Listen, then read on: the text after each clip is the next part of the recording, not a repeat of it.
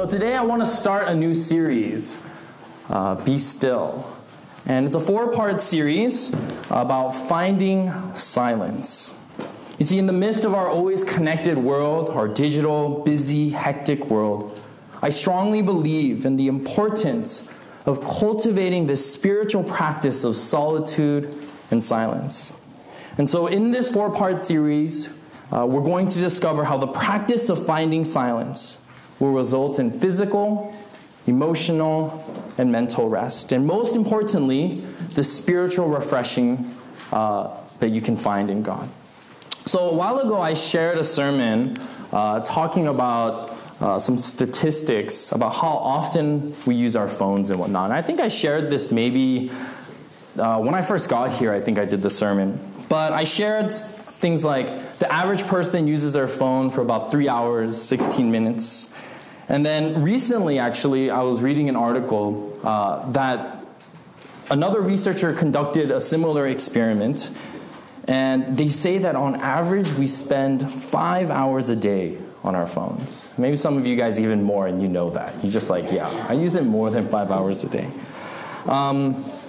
And then another thing in that experiment, in that research, it also said that people pick up their phones on average every 12 minutes or more than 80 times a day. And maybe some of you guys are like, yeah, that's me. I do that too, right? Also, it was saying in this experiment that about 2 billion people use smartphones daily, right? All across the globe. And over half of the population in most developed countries rely on the use of their smartphones. And I think that's crazy. You see, I think technology is great. Don't get me wrong, right? Without technology, we wouldn't have all these great things. Okay? Better ways to communicate with people, relatives from long distance or short distance, the access to the internet at all times, the pretty church graphics that you see on the TVs, right? All of these things wouldn't be here if we did not have technology. But with the rise of technology, our plates become more filled. Work never seems to stay away from us. School, assignments, the trends. You see, we live in this age of freneticism, right? This ideal of always being on, always being busy, this frantic, hectic world that we live in. It clearly affects the quality of living. Yes, we live in a world where students are expected to keep up with a certain pace and a standard of living. Young adults are expected to be married and make a certain figure after college. And adults are pushed to give 100% and maybe even more in their work.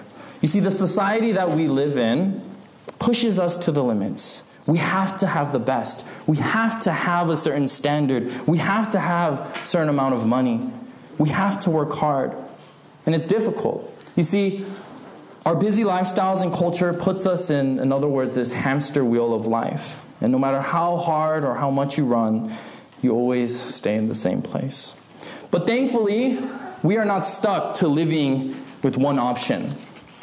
Many people these days find that silence and solitude have a profound impact on the quality of living. And even more interestingly, the busier you are, the more beneficial solitude and silence is. But I think what's more interesting is this, is that silence and solitude is not a foreign ideal, especially to God and what we have in our Bibles. It's something that actually was intended from the very beginning of time. And we're going to discuss that much more later in our series. So today, I want to examine a person in the Bible that will basically model why intentionally setting aside time to find silence and solitude is an essential and key part of our Christian walk.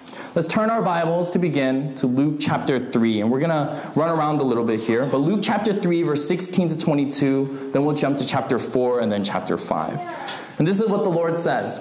The Bible says this. John answered them all, I baptize you with water.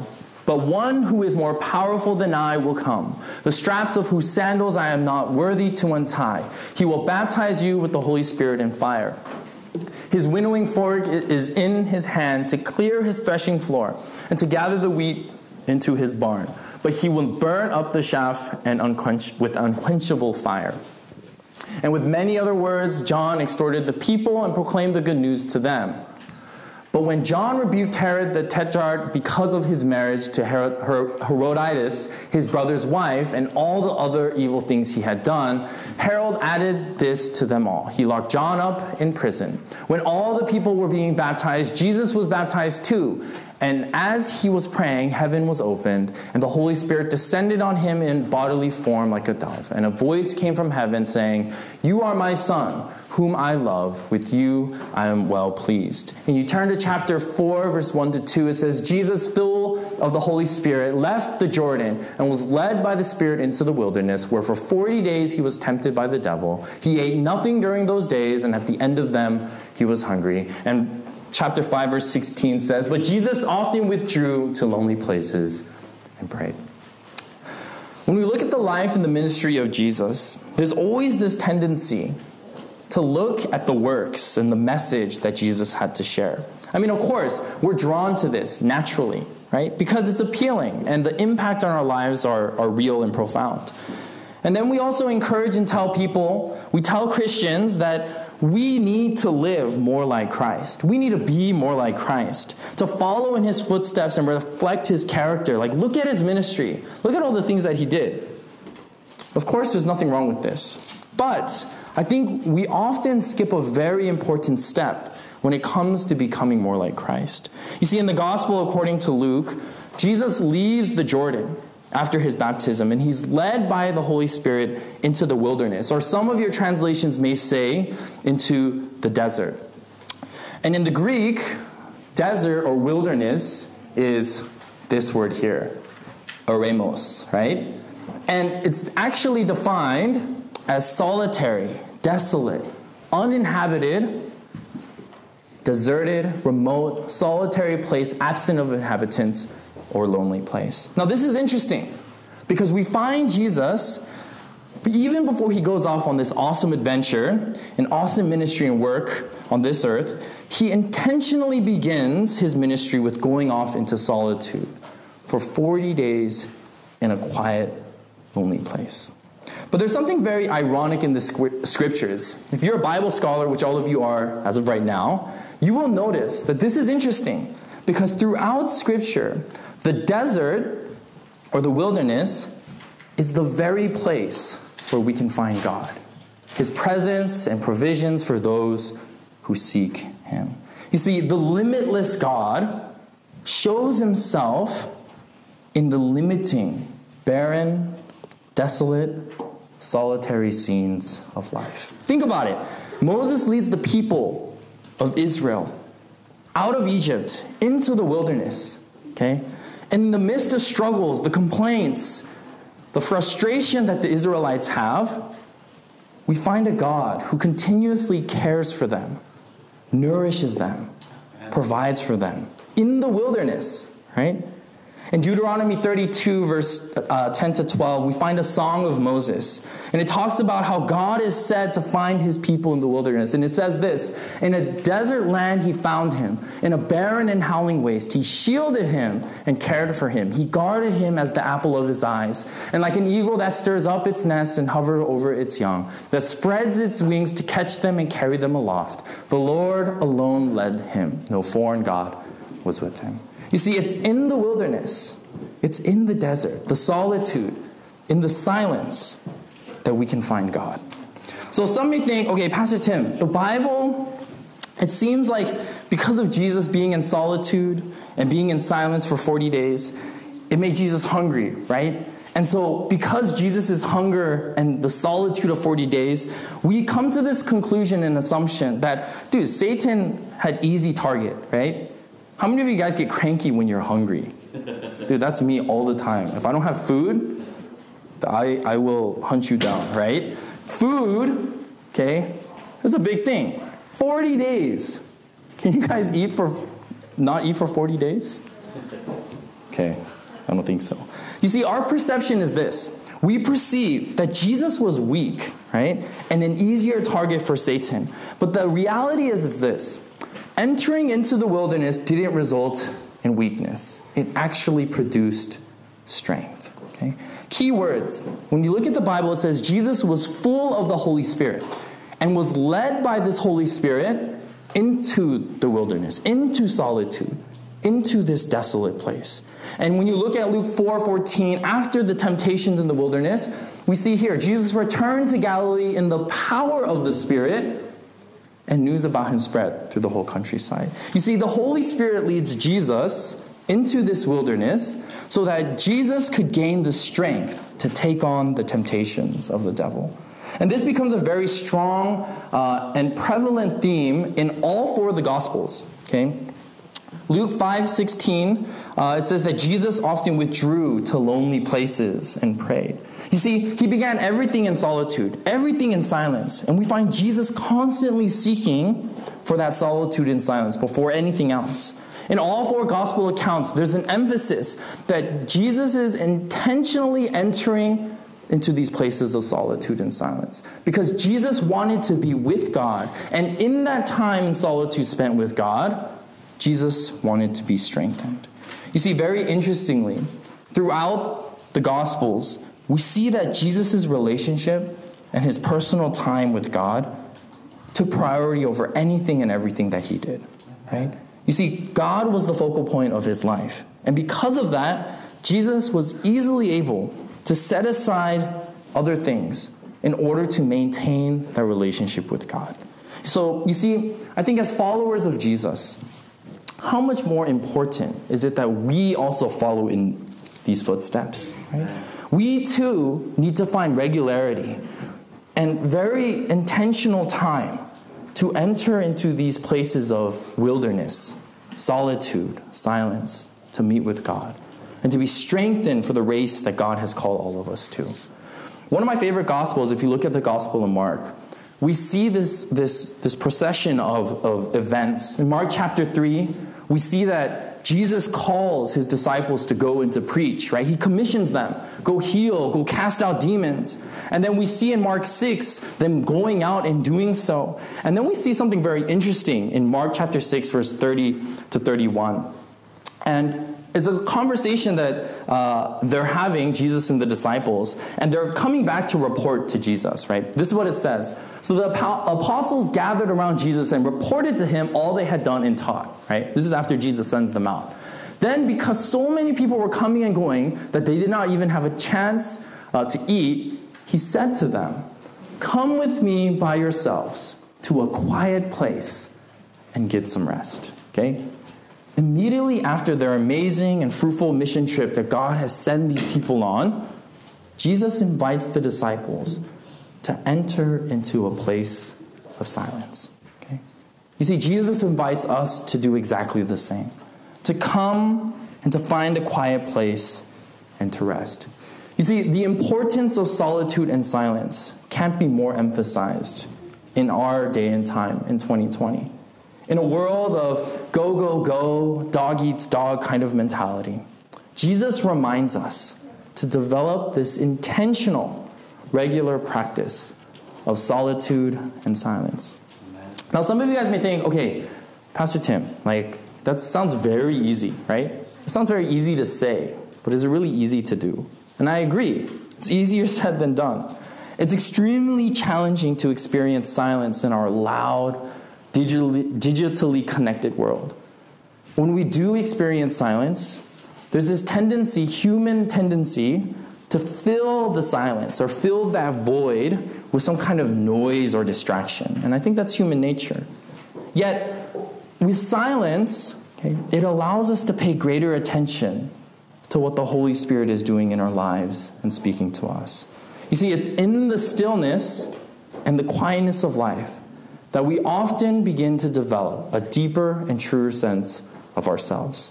Dietrich Bonhoeffer, a German pastor and theologian, he once said, "We are so afraid of silence that we chase ourselves from one event to the next in order not to have to spend a moment alone with ourselves, in order not to have to look at ourselves in the mirror."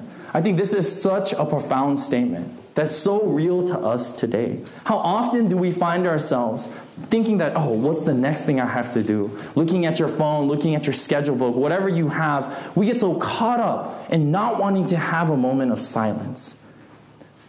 This German pastor very well states, right? We try to fill this void and this silence with as much as possible, right? You see, other than strength, silence and solitude also reminds us of the importance of how we need to depend on something greater than ourselves. See, one of my favorite verses in the Bible is Psalms 46:10. Be still and know that I am God. I will be exalted among the nations, and I will be exalted in the earth. Now, let me give you a little bit of context of what's going on here. So, if you look at Psalms 46, if you look at the entire chapter, and you notice the language, and you see kind of what's going on there, it seems to be that the psalmist is writing in light of some kind of conflict, right? There seems to be some kind of war, maybe even personal strife, right? I think the psalmist understood very well how easy it is to be afraid when things don't go the way that we intend or plan, or when we face challenges or conflict in our lives. But in the midst of this struggle, the psalmist David reminds us that God is telling his people to wake up, to be still, and to recognize who's on their side. So in light of that context, the tone of the verse can be changed to this. Basically what he's saying is this: stop striving, stop fighting, stop trying to do things on your own. Stop stressing about the battle that is ahead and trust in me. I am the Lord your God. Wake up. I am your refuge and your strength. You have nothing to fear or worry about when it is me, God, with you. I will be the Lord that fights your battles and deal with your enemies. So step back, open your eyes, be still and acknowledge who I am and what I can do for you. Let me be God. Don't try and do my job for me. Simply be patient, be still, and let me take care of the work. You see, in the midst of conflict and life turmoil, sometimes we just need to enter a place of solitude, to enter into this place where we can just stop everything that we're doing and acknowledge who God is and what God can do for you. Doing so provides comfort in the chaos and peace in the midst of the struggles that we experience in our world. So a while back, I actually had the opportunity, this was a long time ago, but I had the opportunity to watch this Korean documentary. And in this Korean documentary, it's a story about a woman who has this spinal disorder, right? So she's only about 4 feet tall, and she marries a man who is born deaf and blind, okay? So the reality is they didn't have too many options. When you see the beginning of the film, okay, the audience is extremely silent, right? They're saddened and they're full of pity for this tragic couple. She communicates to him by tapping the Korean alphabet onto his fingers. And as you watch this documentary and you see the story begins to progress, you see that their life isn't really that depressing at all. The audience, who was once silenced with pity, is now cooing and laughing with this couple. You see, things that are so normal to us is moments of eureka for these two. She pulls him into the foamy waves of the beach in the middle of the winter, and he's shocked, right? He's shook. He stands there, his shoes filled with water. He feels the ocean and smells the wind blowing up on his face. They go to the woods, the middle of the woods. She cups his hands to show him how leaves are shaped and then mimics the crunching noises that they make. He reaches up to touch the leaves and rubs them together. You see, one of the striking moments in this documentary is when, at their home, their bedroom light goes out. Okay?